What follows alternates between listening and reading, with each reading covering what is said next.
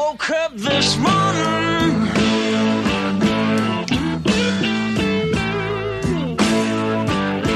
My baby was gone. Let's see it. Makes me feel like I'm head in town on one-way train street. There's no way out, no way out of this living hell. No way out, no way.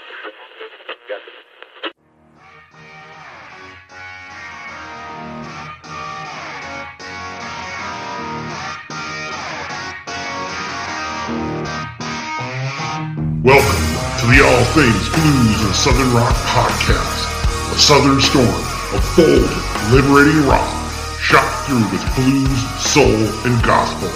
And now, your hosts for the show, Brian Jones and Jason Johannes. Welcome to another episode of the All Things Blues and Southern Rock Podcast, now on Pantheon Podcast. Go there, find your favorite music podcast, which of course is the All Things Blues and Southern Rock Podcast. Find your second favorite podcast, Brian, because we are their favorite. That's what I just said. We're their favorite. So go find your second favorite. What's going on, man? Well, I know this episode is going to come out later. We're recording on September 6th. I'm going to go see our recent podcast guest, Emily Wolf, play tonight in Columbus. So looking forward to that. What's going on with you? Not too much, man. Going to see them Dirty Roses next week on the 13th. Nice. Same place in Henriette, Minnesota, where Northwoods Jam is. So I'm really looking forward to that, seeing those guys for the second time. And they keep getting better as a live band. They were really good, but I've seen them play once or twice every year for the last 3 years, and they just keep improving as a band. They are a band that you got to see live to appreciate for sure. Right. Yeah, and so, we got some things going on here, a couple, 2-3 things, so how drunk do you have to be to get kicked out of Kid Rock's bar? How drunk do you have to be to get into Kid Rock's bar? Our buddy Steve Gorman posted that on Twitter. Some person was so drunk they got thrown out of Kid Rock's bar. Twice in the same night. That's astonishing. It's pretty sad. It's astonishing, but mostly sad. But we're going to laugh at it anyway. It's astonishingly sad, Brian.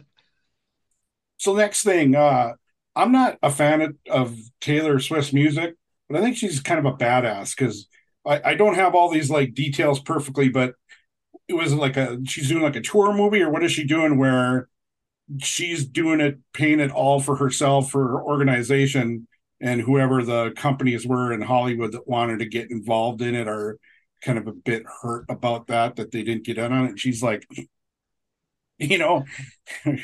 fuck the system. She's great. She also was fighting about Ticketmaster and all the things it took to get through tickets at the same time too. So she definitely doesn't mind ruffling a few feathers because, well, she's a juggernaut. I don't think there's a whole lot of people that can contend with her right now in terms of her and Harry Styles. I think maybe the it thing's going. That's interesting. But so where do you what genre is Harry Styles considered? I don't pop. He's straight up pop. My daughter loves both of those artists. She's seen them play. What I will say is I respect and appreciate both of them. Harry Styles does have some good pop songs overall. He's not really, but they're both talented and he's a hell of a performer. But I also wouldn't go see him in concert. I just pay for my daughter to do it. So Taylor Swift only plays stadiums, right? Or does she play arenas? That's what she's doing right now. Yeah. Yep. She came through Cincinnati, played Paul Brown Stadium where the Bengals play. I know she's been hitting the big, kind of like with the stadium tour with like Crew and Def Leppard's doing. She's kind of following that same path. And I'm trying to, remember how many people actually just only play stadiums, because my buddy Gene and his wife saw Pearl Jam, but they saw it at the XL Energy Center where the Minnesota Wild plays. So they play arenas. Metallica plays stadiums only. Metallica, U2, Foo Fighters. They just stadiums now, pretty much. Yeah. There's a handful, and it's mostly like legacy bands, like people that have been around a long time. So, I guess Taylor Swift and Harry Styles, they've been around. Harry Styles, I think, was in One Direction, which was like that a popular boy band for a bit, but most people playing stadiums these days have been established artists for a long time. Wow, and talking about established artists have been around a long time that probably kicked the door open for everybody else to play stadiums when these guys come out with a new song, a new record, like everything else. It doesn't matter when it is, doesn't matter what's in fashion. Everybody kind of stops and just like can only pay attention to one thing. And that's, we got a new Stone song out today called Angry, got a new record October 20th. Whenever this happens, it's quite the big deal. And, I know we're going to do episode or two leading up to it and probably do an episode on release day, but I like the new song. It sounds like, the guitars are back up front where they should be in the sound. And it's been that way for a while, but I've been predicting this to everybody. This is going to be the best Stones album of original material since Tattoo You, which was 1981. What makes you think that?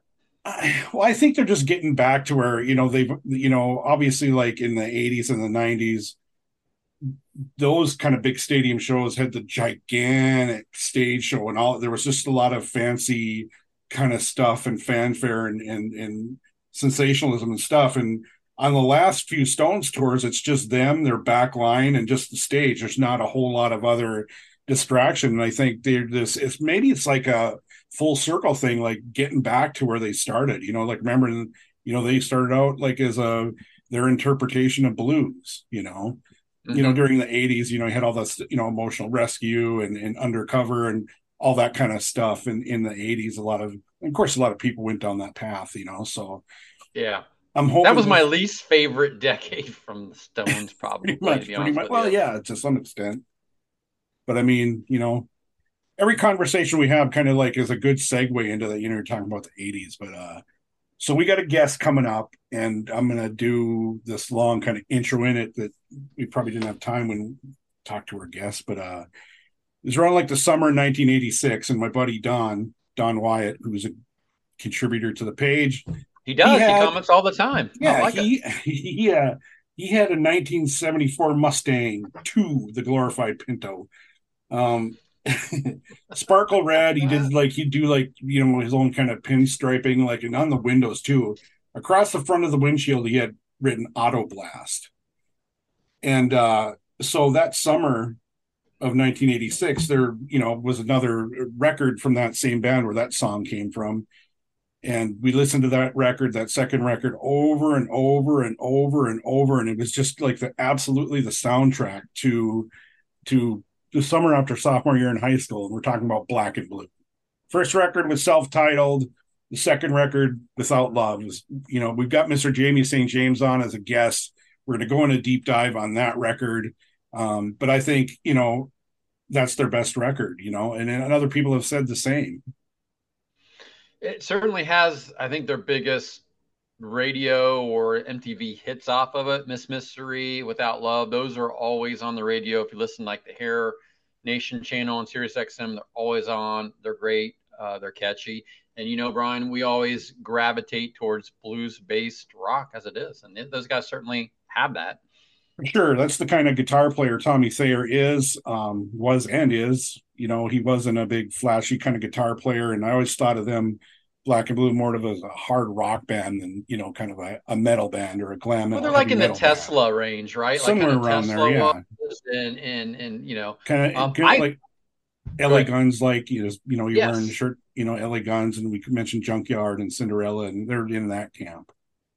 Yeah. And I'm always happy when we have an episode that you certainly love and are passionate about, because this band meant so much to you. Is everybody's going to hear when we get in the conversation with Jamie C. It's like, I'm excited because you're excited. You know what I mean? And I'm excited about everybody, but like, I have to admit, as long as we've been doing this, the first time we talked to Steve Gorman, I was a little bit like, not like that, but I mean, like, just kind of like, you're nervous because you respect and reverence with the artist. This time was totally like, I'm just like, oh, I'm talking to Jamie St. James. I can't believe it.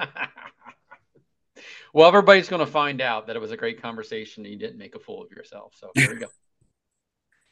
What a great guy, man. I'm so glad I got to talk to him. It's just so nice. Awesome. Full circle moment. So you guys kick back, relax, and listen to our conversation with Jamie St. James from Black and Blue.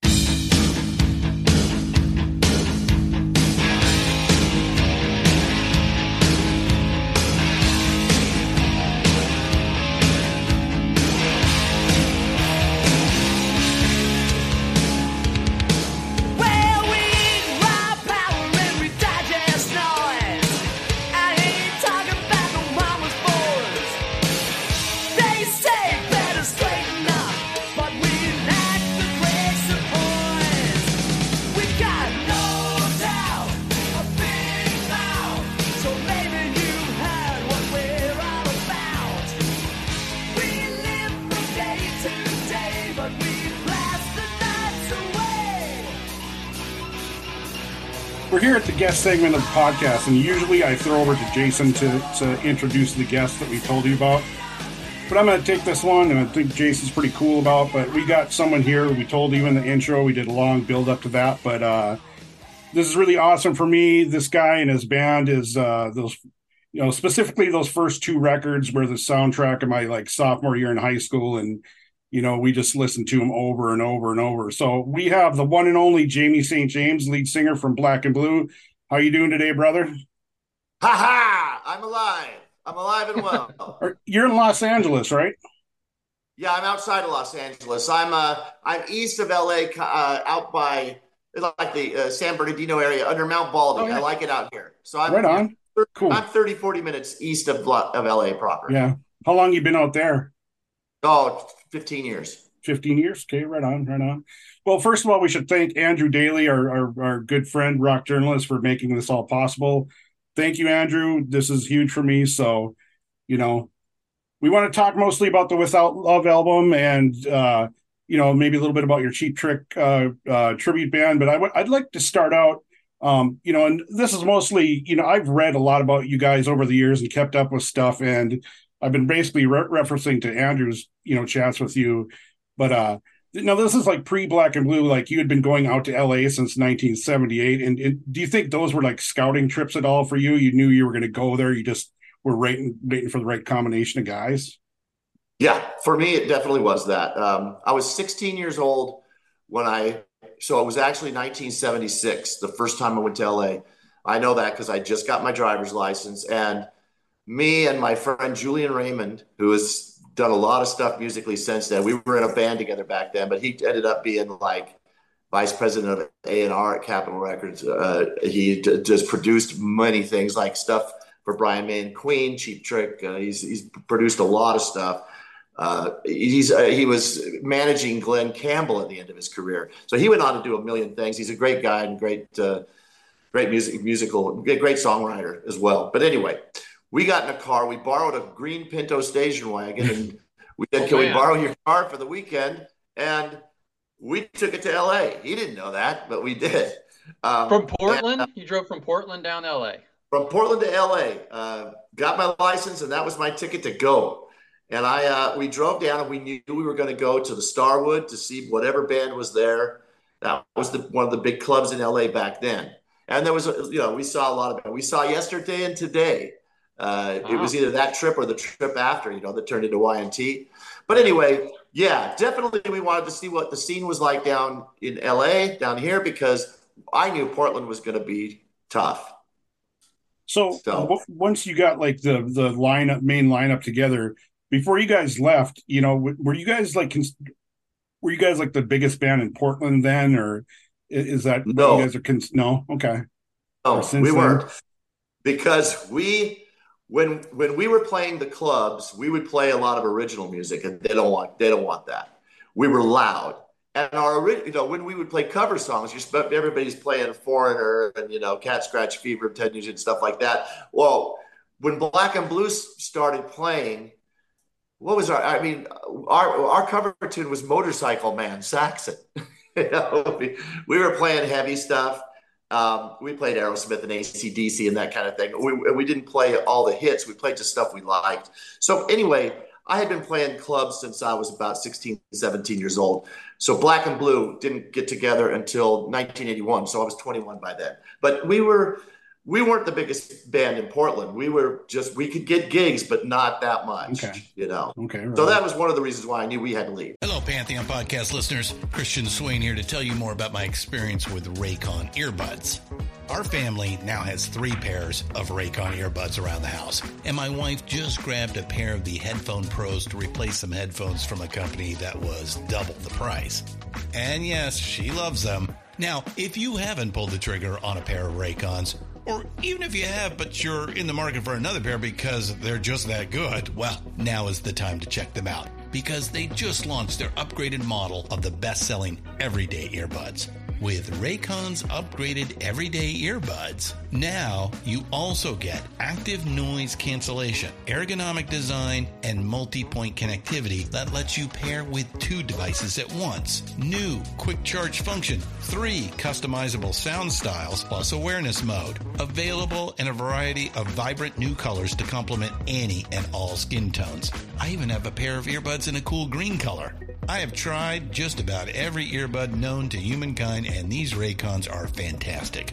Seriously, if you've been wanting to check out Raycons, there truly is no better time. You're going to ask yourself why you didn't check them out sooner, and Raycon offers a 30-day happiness guarantee. So what are you waiting for? Go to buyraycon.com/Pantheon today to get 20% off your Raycon order, plus free shipping. That's right, you'll get 20% off and free shipping at buyraycon.com/Pantheon. buyraycon.com/Pantheon. Right. So it was already predetermined you guys were going to go there. You had your lineup and you went there. And I've always tried to imagine that, the Sunset Strip at the beginning, it was something that you just had to be there to see it. You probably can't really put it into words. And it's maybe not an equal comparison, but I mean, I've always thought that, like with certain events like Woodstock as well. So, the Sunset Strip, I just imagine, was it kind of like what Las Vegas Boulevard is now, but just with bands, with musicians? Was it like a constant flow of? Well, yeah, because look, I was down there before that, right at the beginning of it, and even beforehand. But when I got, it's true, the Sunset Boulevard, because of the Rainbow and the Roxy and the whiskey right there, was an insane asylum, because Oregon Gazzari's was there too.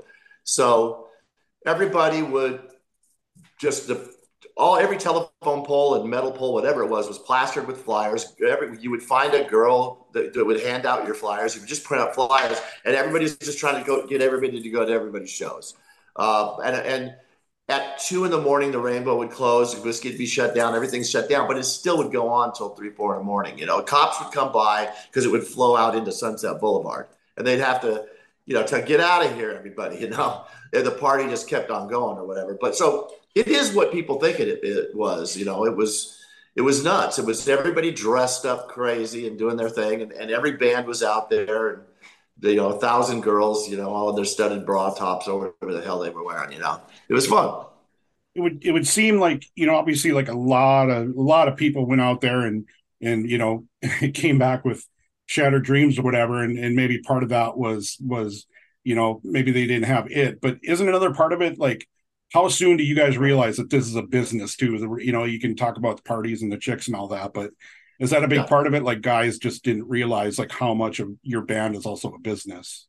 Well, let me tell you something. We weren't there for the party and for all that stuff. We were right.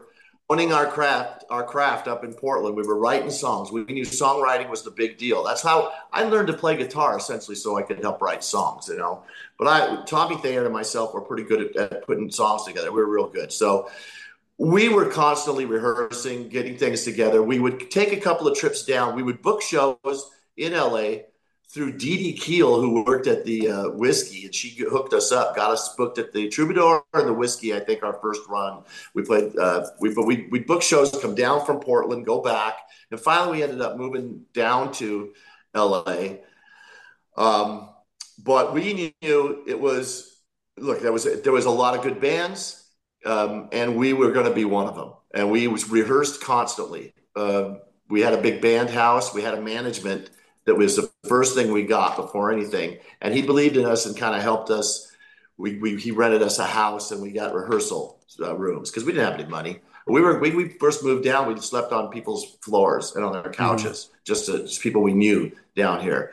So yeah, we were very determined. We would rehearse every day. We would write songs every day. We just wanted to be the best band we could, and we would play, the occasional show along with, guys like Rat and Motley Crue was playing the clubs still when we first came down. I saw them at the Troubadour, but they grew. They rose pretty quick. Quiet Riot did as well, and we were the third band signed out of everybody. It was first for Motley Crue, Quiet Riot, Black and Blue was third.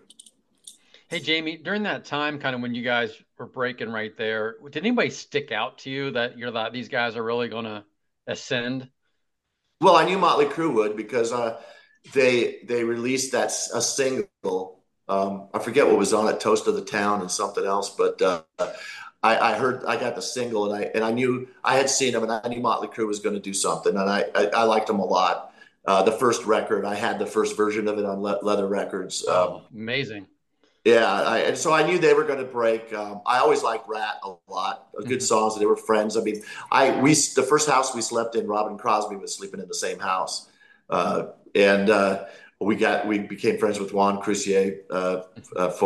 We'd loan him our bass gear. I think we had better gear than him, or maybe his got ripped off or something. I don't know. I'll have to ask him. But we were, I knew Rat was good. As time went on, eventually around the 83, a Wasp was happening, and I thought, God damn, look at these guys. A Wasp was pretty cool. Bunch of handsome lads. Blackie was a big fan of Black and Blue. He'd come to all our shows, and after parties, we would always have a party at a hotel next door to like the Troupe or whatever, down the street, and he would always be there.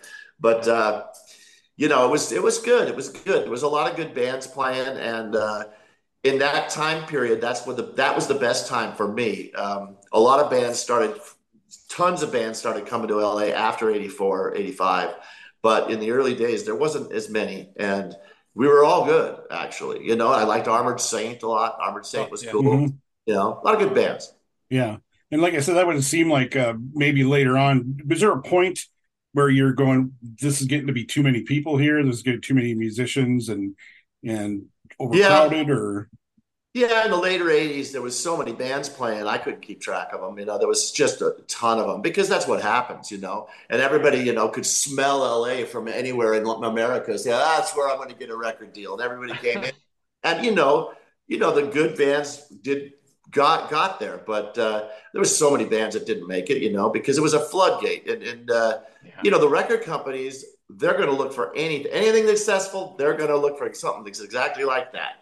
And so it got saturated by the end, for sure. Yeah, I guess I'm guessing that a lot of bands maybe thought it was going to happen by osmosis, but you guys probably, and maybe some of them did, but they probably lasted a week at some shitty label. Right. So before we move on, you got any crazy story from the Starwood? Oh God, I don't know. I was there constantly back in the day. I can't remember anything that really probably the craziest thing for me was. Later on, probably in the 90s, early 90s, I think I ended up running into Sam Kinison, and I partied with Sam Kinison at his hotel room for a day or two. So you probably couldn't keep up with Sam. Nobody could. Oh my God, he was insane, and he liked to talk, man. But that was a nutty night. I'll never forget that. But yes, he was a great guy. He was amazing. He just walked up and said, "Who's in charge of this gang?" I am. He says, "You're coming with me. Gather everybody up. We're going to party." I was, well, okay. That was pretty nuts. But there's a lot of crazy nights at the Starwood. It's a fun place. Rainbow. I was talking about the Starwood earlier. Rainbow, yeah, fun place. Right on. So we want to talk to you mostly about the Without Love record because. Okay. To me, it was such a tremendous growth, and I'd like to, if I can, we want to possibly do the deepest, most highly detailed deep dive into Without Love, and from, obviously at some point, you're making the second record, and right before it's a twinkle in your eye. If we can start from there, when did these songs start appearing? Some of the songs, it probably immediately. After we finished the first record, we're in a real writing mode, and we wanted to just get ahead of the game. So I think we just started as soon as we got back from the Aerosmith tour, because for the first record we toured with Aerosmith. It was a Back in the Saddle tour when Joe Perry and Brad Whitford came back, and it was the original band again. And we toured, for a couple of 2 or 3 months with Aerosmith. And right when we got back from that, we did some occasional shows here and there. I think we went out with Dio for a little bit, and we did a few shows here and there, but we locked ourselves away to write again. So we started writing songs, and we had to make a decision what we were going to do, who we wanted to work with, And with Dieter, it was fun, but we had to go to Germany, and it was a lot of, Dieter is an amazing guy, but we thought we might want him to try something different. So really, while writing songs, we were researching who we would want to use, and I think our light man, Patrick Young's brother, Steve Young, brought up Bruce Fairbairn because he was listening to Loverboy. He says these guys might have something. So we listened to that, and we said, this might be a great combination. Him and Bob Rock, the record company. We went to John Kalodner at a record company and said, we want to use this Bruce Fairbairn guy, and he says, yeah, and Bob Rock. You got to have Bob Rock with him. So we that's what we just kind of decided, and it wasn't a lot of people using them then. That was kind of a weird choice in a way. And we just ended up, we sent them demos, they accepted. So that was the beginning of what we knew, what we were going to go to Canada, to Little Mountain, and actually work with this dream team before it was a dream team. Mike Fraser, who went on to be a huge engineer, did many big records, was our second engineer. So it was a dream team back then. After John Bon Jovi heard that record, he used that same team for Slippery When Wet. So we were right anyway. So we would just write songs. And I don't know, one of the first songs we had written we called it Rock and Roll Animals. And we played it in Japan when we went to Japan to play. But when we got back and we took it to Canada, we changed it to Rockin' on Heaven's Door. And so that was probably one of the first songs that we wrote for that record. How did that change come about? Is that just all you guys just... I think Bruce Fairbairn didn't like animals. He wanted to see, can you say something else, And then I came up with, back then me and Tommy were twisting titles around, like Nature of the Beach, Nature of the Beast, we said the Nature of the Beach, made it a beach thing. And I thought Rockin' on Heaven's Door, we'll try that, And instead of Knocking on Heaven's Door. Right, so right. I just thought that was a cool title, and that's the way we went with it. But Bruce instigated it. He said, "Can you try to change that for me, Jamie?" And whenever I had some kind of lyric that was really mean and or just was kind of raw, he'd want to brighten it up a little bit. So do you think that sound kind of evolved, influenced by Bruce as well and Bob Rock, or did you know? Well, those guys pushed, look, the record company told those guys, we want to get these guys on the radio. Of course, that's what record companies do. So we had that battle of back and forth, we want to be black and blue, but we're going to, but we want to, these guys are pushing us in a direction to get us on the radio because they want success, and honestly, so do we. Here's the thing. Tommy and I can write any kind of a song. We can write a song that sounds like a Motorhead if we want, and we can write a song that sounds like Cheap Trick. So we are very versatile, and that's why our records have so many different styles on them. It's all rock, but I figured I never wanted to hold back. If it's a good song, it's a good song. I don't care, And a good song to me had a great riff. It was and a great melody and some good lyrics, So when we went down that road, it was easy for us to try to write some stuff that had a little bit more. I'm just gonna use it's a bad word, but commercial sound, Mm-hmm. I always love Nature of the Beach. I remember having a crush on this girl in high school that was like 2 grades above me, and like that's never going to happen. So that song was always kind of my soundtrack to that feeling. That's a great song. I mean, I really I love the way that song came out because that was pretty raw. The riff. I can't remember. Me and Tommy put together the riff. Da da da da da da da. And with the time we got done with it up in Little Mountain in the studio, man, that thing came alive. I just went, wow. This really, what a song. I thought it was great. I mean, Juan Cruce from Rat told me, he says, anybody that can write a song like Nature of Beach is a great band in my book. It came out really well. It is really to me, it's a summer record because a buddy of mine in the same grade, like that was the summer after our sophomore year in high school that we listened to Without Love. over and over and over and over. We cruising up and down the strip in the town we lived in, trying to get chicks and stuff. So that was just a great, like I said, Miss Mystery, Nature of the Beach. It was just such a great soundtrack to our teenage years. An interesting note, there's another song on the record called Swing Time. Right. And Swing Time was not called Swing Time. That was another first one that we wrote. And it was called Blame It on the Neighborhood.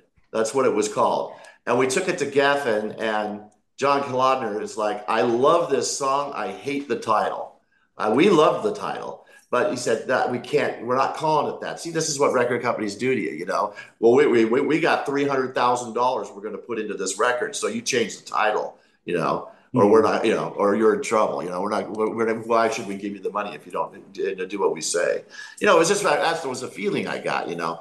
But so we said, okay, so we changed the title, but it was called Blame It on the Neighborhood, and that was another one that was very early on in the songwriting process for that record. And when we got there, Bruce was, you know, we got to change it. You know, the record company won't put it on the record. It's not going on the record called that. What do? You know? Yeah. So I came up with a Swing Time idea, you know, and I started putting all these big band phrases in there and stuff, thinking I could try to make it into something, you know. And I tried to, it sounded like Swing Time because the music, I thought, okay, big band kind of stuff could, you know, see you later, alligator, I say, that kind of thing, you know. So, you know, that was an early on song.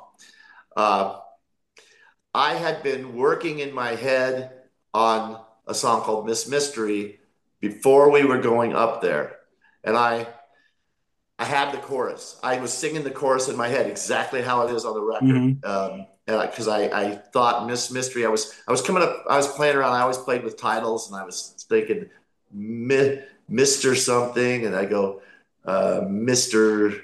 Miss Demeanor. No, that sucks. And I said Miss Mystery, and so when we got up there, we got Bruce Fairbairn hooked us up with Jim Valance, who's an amazing songwriter, writes all the stuff with Bryan Adams, all the early Bryan Adams hits and that thing. So we went to his house, and he's like, you know, they were playing around with stuff, and they go, does anybody, you guys got any ideas? And Tommy didn't even know it. I said, I got an idea. It's called Miss Mystery. And I started singing it, the chorus, exactly how it is on the record. And Tommy just started playing the chords. And within 2 minutes, Jim just said, that's what we're working on right there. You know, so that was how that song was developed in his basement studio up in Canada. Still like played all the time, Brian. I hear it all the time. Yeah. Like I said, that's the message I got in that song was like I said, having a crush on a girl that's just completely out of reach. It's like, that's never going to happen. Yeah. It just made sense to me, Miss Mystery, you know, and here you are so far from me, you know, you want this girl, but it's just not happening, you know, so I can relate to that, right? I can relate to it really well, unfortunately. And Bruce said, what are you saying? Why are you saying here you are so far from me? What do you mean? I go, come on, it's old Susanna. It was so hot I froze to death. Susanna, don't you guys? It's cool, Bruce. And he goes, oh, I get it. You know, he's Canadian. He never heard that song. Do you think the songs like that, where you're yearning for somebody but you don't obtain them, resonates more with people than the songs where you get what you're after? I think so. I think people like to dwell on that kind of thing, you know. I think so. You know, I love you know, stuff like that. I do. I do too. So, yeah, I think people connect to it pretty easily. I agree with you. It seems like it's almost more nostalgic in that case. Yeah. Yeah. You know, and so, yeah, that was a no-brainer once that was put together. That was a solid song we worked quite a bit on. I believe we had there's some little, you can hear keyboards in that. We would never wanted to go heavy on keyboards because we're not a keyboard band, but there is some keys in there that was done by the keyboard player from Loverboy. Doug was his name, I think. And also there was some keys done by David Paich and Picaro from Toto. They came in. And shit. Wow. Yeah. Some of the weird sounds, like I think it's Without Love, the song. Is his name Steve Picaro, the keyboard player Picaro. Mm-hmm. He's doing all these weird sounds. His Toto guys came and killed it. You know, they were Dude, just really cool stuff. the Toto guys were like the band of the 70s and 80s where like I'm talking the band like Levon Helm band. Like they were initially backing and did all this stuff for people, and then people didn't realize how freaking good musicians they were on their My own God, they until were they so did it on their cool. own. Yeah, man. We were Holy lucky to get them. crap. They happened to be playing in Vancouver, Canada, and Bob Rock got a hold of them and said, "Can you come in and do some work with these guys?" And it was so cool to get them. Yeah. Damn. Before we got on, Jason and I were talking about the drum sound of the record. Oh, And then I had said earlier today I'd heard Wherever I May Roam, and it's like that drum sound and the drum sound on Dr. Feelgood. Did Bob Rock specifically work on that drum sound on Without Love, or was no. Bob Rock did it. He created that drum sound and worked on it for 2 or 3 days. The key was we set the drums up in the main room. There used to be, I don't know if it's still there, but there was the big studio room. And then there's a huge room next door that's just a big empty concrete room. And he put plywood up and did all this stuff and directed the sound and put mics out in that big empty concrete room. And they blended tones together. It took 2 or 3 days to get it right, but hell of a drum sound. And yeah, that was the first thing we did. And I was involved with all that because I always helped Pete. I used to be a drummer, so I would tune Pete's drums. I'd help him. We didn't bring a drum tuner in. I would do it, or me and Pete would work on it together. We got dialed in that sound really good, and that's all Bob Rock. It's all Bob Rock and Little Mountain Studio. Combined, you get a killer sound, man. to me the test for music is listening in the car, and when I listen to Without Love in the car, it's just right there. The drums are just fucking just right there. I just love it. Yeah, It's they're awesome. insanely good. I mean, that's what Bon Jovi and Richie Sambora heard. They told me, both of those guys, to my face. That's why we used those guys. We put your cassette on and it blew away our last CD, the sound. So it ended up, everybody used those guys. Aerosmith, I mean, it went nuts up there. So, but we were really kind of the first ones to bring that. Look, after Bon Jovi did it with Slippery When Wet, who's not going to use them? Yeah. Mhm. That's right. But I guess for you guys, you helped Bob Rock and all those guys tune their sound to what they took with them later on. And that record, your record sounds incredible. Yeah, we had, the good news was Geffen did put the money into us to be able to do that. So forever grateful for that, because I now have that album for the rest of my life that's part of my life. So I'm very grateful. We could have took a ton of money and put it in the bank.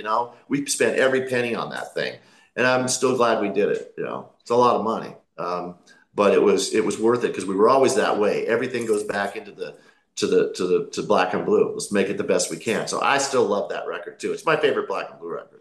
Mm-hmm. I think the only mistake was releasing Miss Mystery first. Could have released something else to not be such a shock from a change from the first album. Did you guys have a debate over that with a record company of which single should be released? Like, were you guys lobbying for something else? But it didn't matter what we said. They were going to do what they wanted to do. We had no friggin' say in it, which is really sad and weird, but that's what it is. And I would not have released that song first. Although I love the song, I would have released anything other than that. There's a song called Without Love. The title track could have even been better because it had it was a more guitar, a little bit, a little rougher than Miss Mystery. Miss Mystery is almost a ballad, and I think it was a shock from Hold On to 18 and Auto Blast, Well, the formula too, especially in the 80s with hard rock and metal, was first song is a hard song, kind of get your attention. The second song comes the ballad. Yeah. I mean, that was the way it went usually, and I'm surprised they did it that way. They just released Miss Mystery, and that is it. It's sink or swim on that song, which it did pretty well. I mean, I know I used to look at the R&R report and stuff, and we were getting a ton of airplay. MTV was playing it and all that stuff, but it just, I think it could have. I think we would have been better served to release something else first, but that's the way that goes. Now, just speaking about Without Love, the song, that came together completely different than a usual Black and Blue song. Jim Vallance wrote all that music. He just brought a tape in and said, "I got this music. Can you do something with it?" So I took it and wrote Without Love, wrote the lyrics and melodies and everything. So that's just a Jim Vallance and me song, and I think it came out pretty good. Oh, Just some hell of songs a on. hook. Yeah, I mean, the guys loved it. I mean, Fairburn just loved it. It's like, man, wow, I we can got hear it in another. my head right now when you're Yeah. talking because I can hear the without love. Like I can just it's in my head Yeah, still. yeah. Well, Bruce loved it, and they were like, man, we got another gem. And I can't remember the other earlier songs. I think "Stop the Lightning" came on along fairly early because we would write these songs, take them to Geffen, and they would send them to Bruce and Bob, so they could get prepared. And yeah, it's a great experience. So much fun, fun time in my life for sure. How See, do to you hear those songs come alive like they did, yeah, it's a thrill. how do you reconcile that as a young band and you have to concede to the record company and your instincts are probably right? Yeah, it's terrible because well, listen, we were with a guy who does have good instincts. John Kolodner, he signed AC/DC, he signed Foreigner. He knows what he's hearing. But I think even he would had trouble fighting for us at Geffen. The higher ups there would make decisions and they didn't know what they were talking about. So we had a good guy on our side, but still decisions were made above him. And I don't know, it's just kind of strange. Why wouldn't you trust the guys you signed? I mean, we're creating this sound, Right. We know what we're doing, but it's just the way it is. It's the sad part about getting a record deal.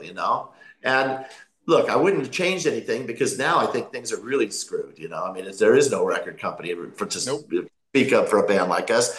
It doesn't exist the way we did it, the way we got successful, the way we quote made it. That's anything else you want to know about Without Love album? Well, yeah, just a couple more things. Like, it's my favorite Black and Blue record as well, and because it's you guys, but I think it's your record that's got the most stylistic different things on it. I mean, I love Strange Things. Like, how did that Yeah, come about? That's like, that is a killer song. That is one of my favorite Black and Blue songs, and that was a thing that Tommy was playing around with those chords, if I remember right, and I could hear the sound of it, and I go, "Oh man, I want to do kind of an Alice Cooper sounding thing with this or something." And Strange Things was, I don't know what I came up with the lyrics just kind of with Alice Cooper in mind. And the coolest thing about that song, well, it just came together, and I'm the one that screamed for "I want cellos," and that's a in there. I forced that, and nobody heard it. And finally, Bob Rock goes, "I know what he's doing. I get it now." And it's a strange, the Queen thing. I said, "Pan it. We got to do Queen." And Bruce was like, "Going, what are we doing here?" And Bob Rock got it. He says, "I know what he's trying to do. Just let him do it." And so that's one of my favorite songs. I think one of the cool things is we went to another studio in Canada to just do work on vocals, and we would record layers and layers of vocals, and then on another tape, and then fly it in because you could conserve tracks that way. So we'd have a half-inch tape that we just layered a bunch of vocals on. So that's cool. I could do all that Queen stuff. That's all me. This is a ton of me, with those backgrounds. And we flew it to where it needed to be at the end of the song, and then the song stopped, and then this old man on a piano started singing. It was an accident. If you listen to the song at the very end, there's and I go, "What the hell is that?" And we're all just listening, and it fades out exactly like it does on the record. I said, "Do not lose that. Save that. That is perfect. Don't touch it." And it was like the weirdest thing that happened. It was a guy that used to pay him money to go into this littler studio and record himself playing piano and singing. He's singing "Danny Boy," "Oh Danny Boy," and it's at the end of Strange Things. I go, what could top that song off better than that? It was an accident. The guy doesn't even know he's on a record. my buddy and I, we couldn't figure out if that was the end of Strange Things or the beginning of this last song I want to talk about. As the All Things Blues and Southern Rock podcast, Two Wrongs Don't Make a Love. That's a Hey, blues song. How does that yeah, make it? How does that get? I love that song, man. that is a great song, and that was something that I think Tommy kind of instigated that one, and we just it's a different sounding song for Black and Blue. And some people think it's like their favorite song. I know a couple people that go, "I love that song." Yeah, it's a great song, and it was I think the last one we brought to the table, and it made the cut.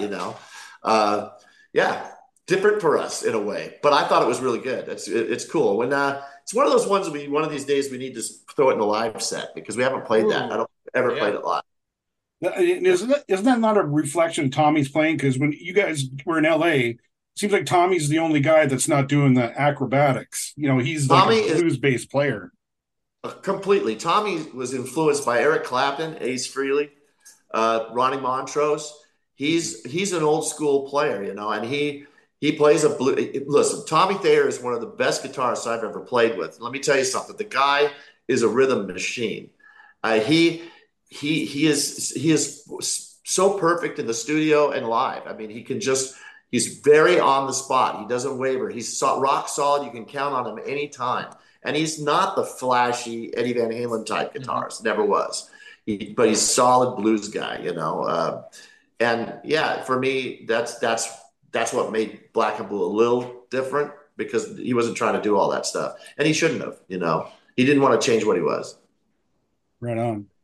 Well, we want to talk just a little bit about your Cheap Trick tribute band. How did that come about? And it seems like it's like that's almost kind of the thing where that's really helping pay the bills or I have a friend in North Dakota here farther west, and she does shows, but she says you got to have a theme, and they'll do like a British invasion night. Now they're doing like an Allman Brothers kind of thing. So is that like, how did you Cheap Trick tribute band come about?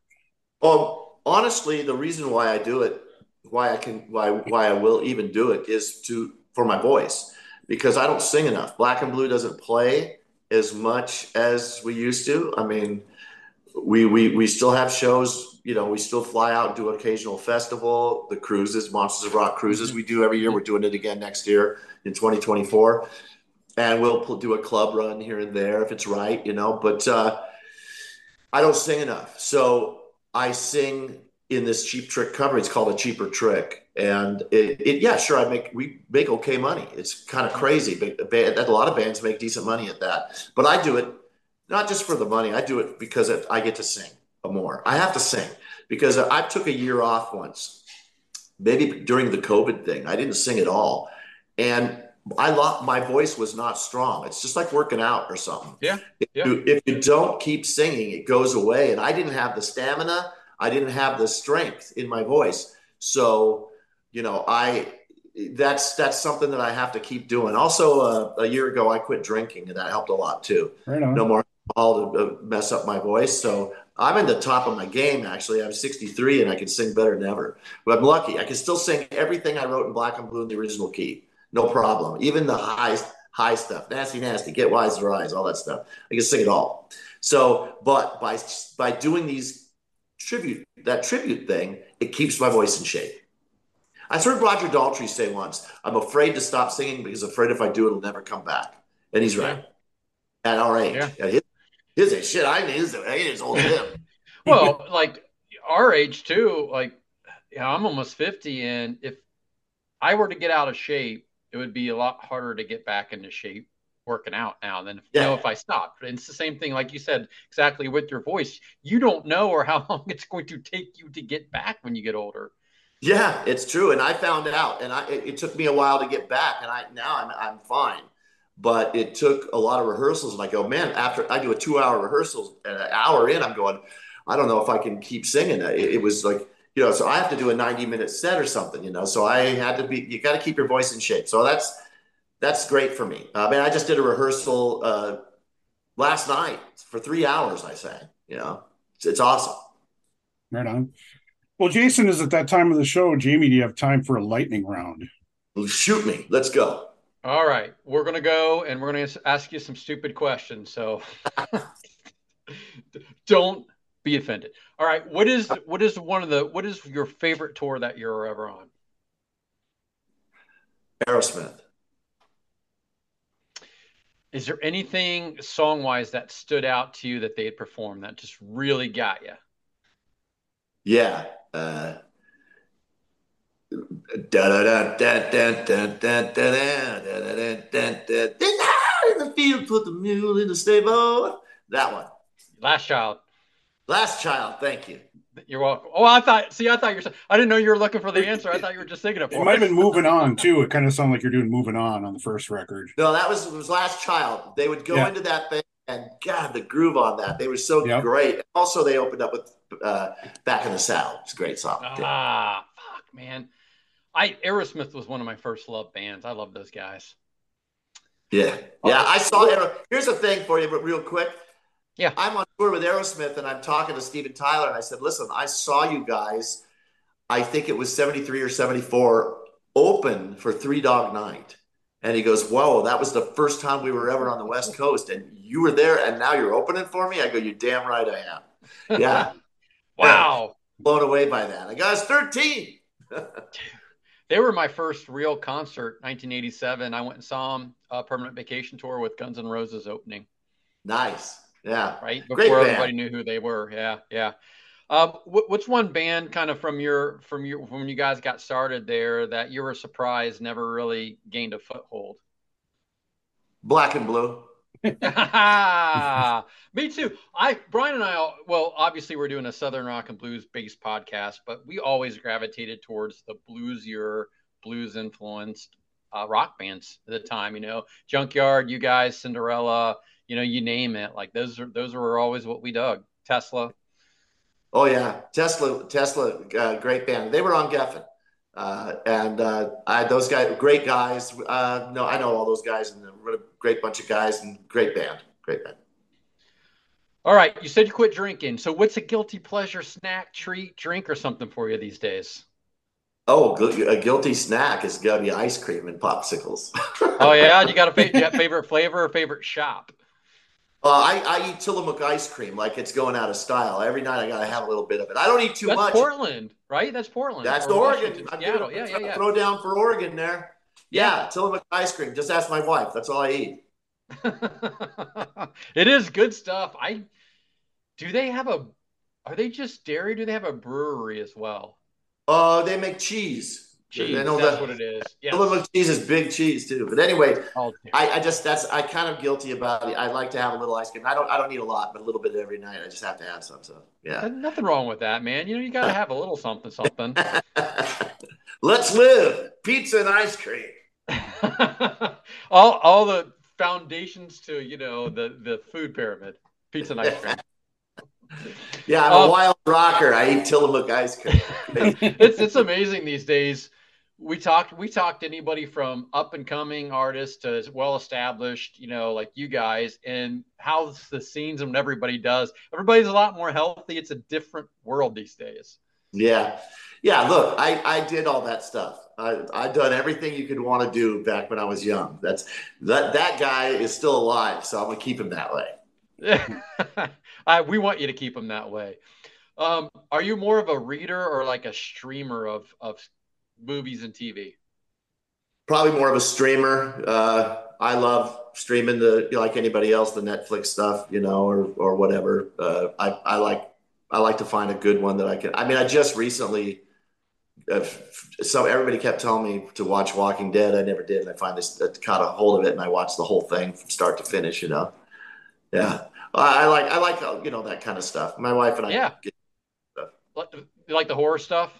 I do. I like horror stuff, but I never did a lot of that in my past. So I mean, recently about a year ago, 2 years ago, I watched the whole Sopranos thing. I never had seen it.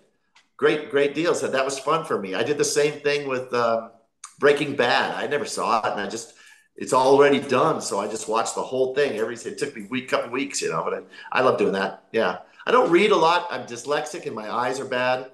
So reading is painful to me. So yeah. What kind of stuff do you like best? So you're talking about streaming, you've got some sci-fi, horror, some drama. Do you gravitate towards anything specifically, or just like whatever's good? I think whatever's good, and I do like sci-fi horror stuff a lot, but if it's good, it's good. I mean, I'm one of those guys. I loved Ozark.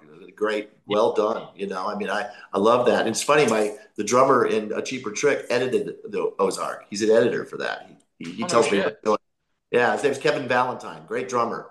He's in Donnie Iris band, And he played on Cinderella record. He played on a couple Kiss records. He's a great drummer. Yeah. Yeah, what I like about streaming and a lot of these series now are the fact that one, they don't overdo the season. So you're doing 8, 10, 12 episodes. And then they don't have so many seasons too where it gets redundant and ridiculous. You know what I mean? Like they can tell a cohesive, tight story and be done with it. Yeah, yeah. And I think it's the kind of the way I like the whole format. I think it's great, you know. I do too. And I like the idea that I can keep watching or I can say that's enough for tonight, you know. It's kind of cool. I mean, you're in control. But yeah, I mean, I love all that stuff. It's easy though to say you want to keep watching and click that yes, and next thing you know, you're up all night watching a stupid series. Well, that's the thing. I watch with my wife, and it's like, are we done? No, one more. I go, yeah, all right. That's what my wife always does. Brian, does your wife do that too? If you're streaming Oh, something yeah. and like she's the bad influence. All right, we'll move on. So Portland, not necessarily like what was the music scene like in Portland when you guys were getting going? Because I don't see necessarily Portland in the 70s as like a huge like musical mecca. No, there's very few rock bands that have broke out of Portland. When I was growing up, it was all cover bands, you know, and there were big cover bands, you know, in town, but you never heard of them. And I started out playing high school dances and then graduated to clubs. I played in clubs before I was old enough to get in. They just made me sit on the stage and I could play. But it was all cover bands, you know, and every now and then a band would play original music, but it was, you know, it just nobody ever broke out of there. I knew we could. I mean, Tommy Thayer tells me, you know, up to this day, thank you so much for taking me out of there because I would have never done it. You know, I had the dream. I said we're gonna go to it. It's not gonna come to us here. So yeah, Portland was a weird place to play. But in the 70s, there were a lot of clubs that we could play, and into the 80s, and so we did that. We played 4 nights a week, 4 sets a night, playing whatever covers. I mean, I was in a band before Black and Blue. We were called Movie Star. Tommy Thayer was in that, and I was the drummer, and I was a singing drummer. But we had a bass player that sang too, and it was all cover tunes. But we were still writing original music constantly. We're recording and writing, and we never stopped that. So a lot of bands were just happy to play that club scene and, you know, make a few dollars, and that was what they did. Not me. Yeah. I'm a big Warrant guy. I loved Warrant. Screw anybody who didn't think Warrant was great. Jamie Lane was a great songwriter. You fronted Warrant for a little bit. Is there a particular song that you just really love singing? Yeah. Well, I was in Warrant for about 4 years, almost 4 years. Yeah. And when I was in the band, Janie was still alive, actually. I think he saw us once or twice, but yeah, Janie's an excellent songwriter. And I know Janie. He was a great guy. He was very talented, and I like Warrant a lot. If I didn't like him, I wouldn't have joined the band when they asked me. But yeah, well, I liked a lot of songs. I'm trying to think back. Uncle Tom's Cabin was always fun to sing. I liked that one. I love the Dog Eat Dog album, which I was going to say that's my favorite Warrant record. That's so good. We tried a bunch of songs. We did April 2031. We did Machine Gun. Oh. We tried a bunch of songs off that, and they would never go over too well at the shows because, you know, not enough people knew them. And Eric Turner would always say, "We're pulling it," you know. But what a great album! I liked a lot of songs. There was quite a few songs I loved singing with those guys. There's great songs, you know. Dude, it's a completely talented guy. He knew how to write hooky stuff. Yeah, for sure. You know, and hey, they're still alive today with, you know, because of all that music. They're still playing and touring, and, you know, Robert Mason's a great singer, and they're in good shape. Yeah. 80s was a big time for music videos, and I know Warrant had their cheesy cherry pie video. What do you think is the most cringy music video of the 80s? Oh yeah. I don't know. I mean, I love Dawn, but that Breaking the Chains video is hideous. It's pretty bad. I'm sorry, Dawn. I love you. There is a video that ruined a guy's hot career in the 80s. Billy A Squier. really good artist. Rock Me Tonight by Billy Squier. And The you know one where what? he's like dancing in the room and he tears open his shirt. He just looks kind of silly. But you know what people forget? Listen to the song. It's a cool song. It's a great song. It's a He, great he, song, he but had it's great songs. overshadowed by that video. That video is it's I can't like I feel bad for him because he is a good singer and has good material. But man, Yeah, that video. shoot, I saw him when he was in Piper. Yeah, actually, we're Oh supposed shit. to uh, set up at Salt Lake City to open up for Billy Squier. We were going to do a run. We were going to perform. This was 80, I don't remember, 85 maybe, and 4 even. And we were set up. The Salt Palace in Salt Lake City is packed. It's 20 minutes before the show, and they say the show is canceled. Canceled. Billy's not playing, and we never played with him. He didn't play. He has a situation. I had to go on the radio station that night and tell everybody that he broke a rib or something, but that wasn't true. I think he was locked in his room, maybe doing drugs or something. I don't know. Something bad was going on. So I mean, he's better now, I'm sure. But yeah, it was really bummer that we didn't get to do that tour. The whole tour got canceled. So. My last question for you and the lightning or the it's not really a lightning round because we expand on our we slowed it down. Sorry, that's my fault.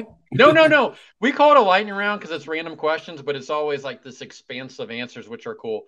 So my last question for you here is, that was a good story from your time on the road. Give it like if there's one story that really sticks out to you from all your time of performing, start to now, like what is it? Like what really sticks out in your mind vividly?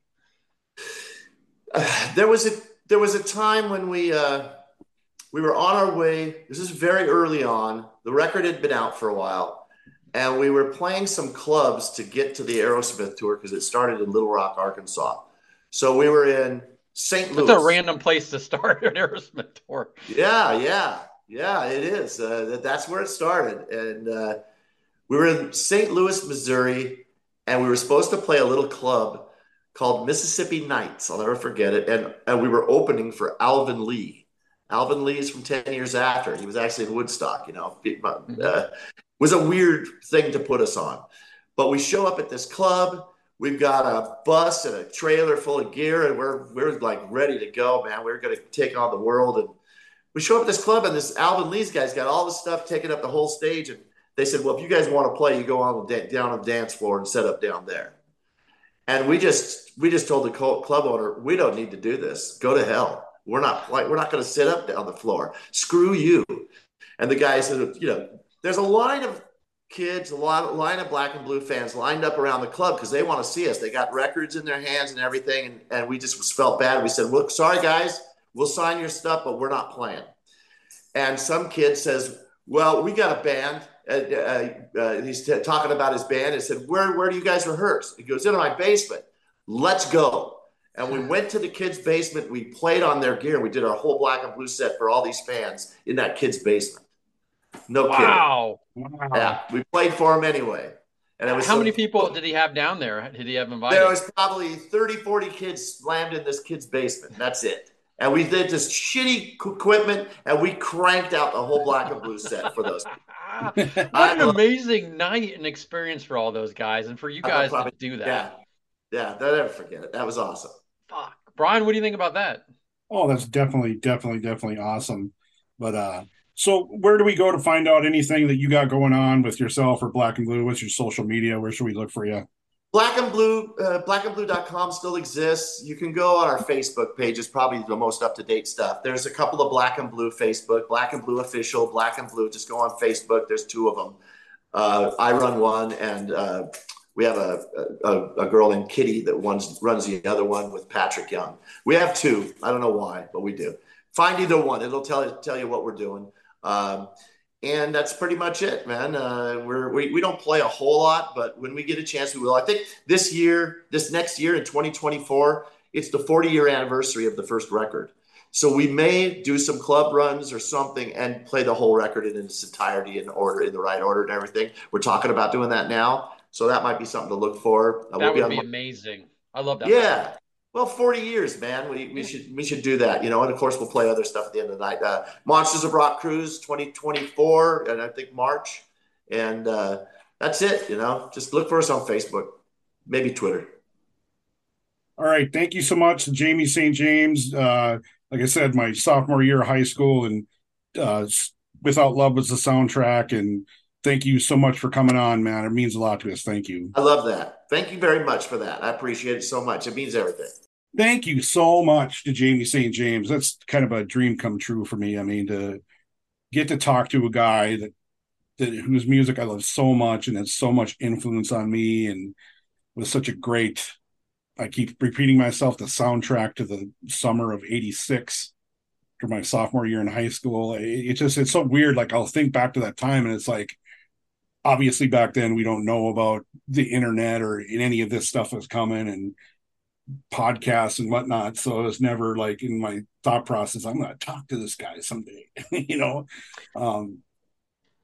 so it's awesome. So what did you learn again? Because I told you in the intro, like this, it's exciting for me because you are so pumped up. We, like you said, we're excited about all of our artists that we have on here, but this one has personal reverence to you. So, like, what did you find out that you always wanted to know? I felt like I got to hear a little bit more in detail about how they came to doing these songs for Without Love, how they picked, the producers, listening to Loverboy, I guess, and got to hear the story about them. They were going to open for Alvin Lee and ended up, playing in some dude's basement.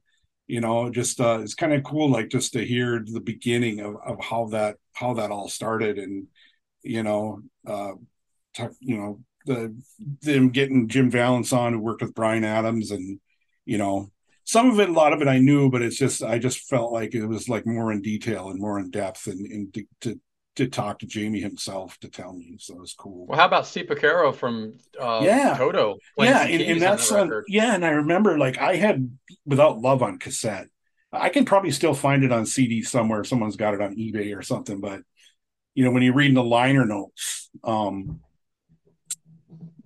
Valance, Steve Porcaro, I think Mike Reno from Loverboy sang on that. When you look on Spotify for Without Love, it doesn't. The last track on cassette is they covered Same Old Song and Dance by Aerosmith. And Bob Rock played on that, and some other folks. So I'm always amazed every time I hear what Toto's or those guys from Toto have been involved with records.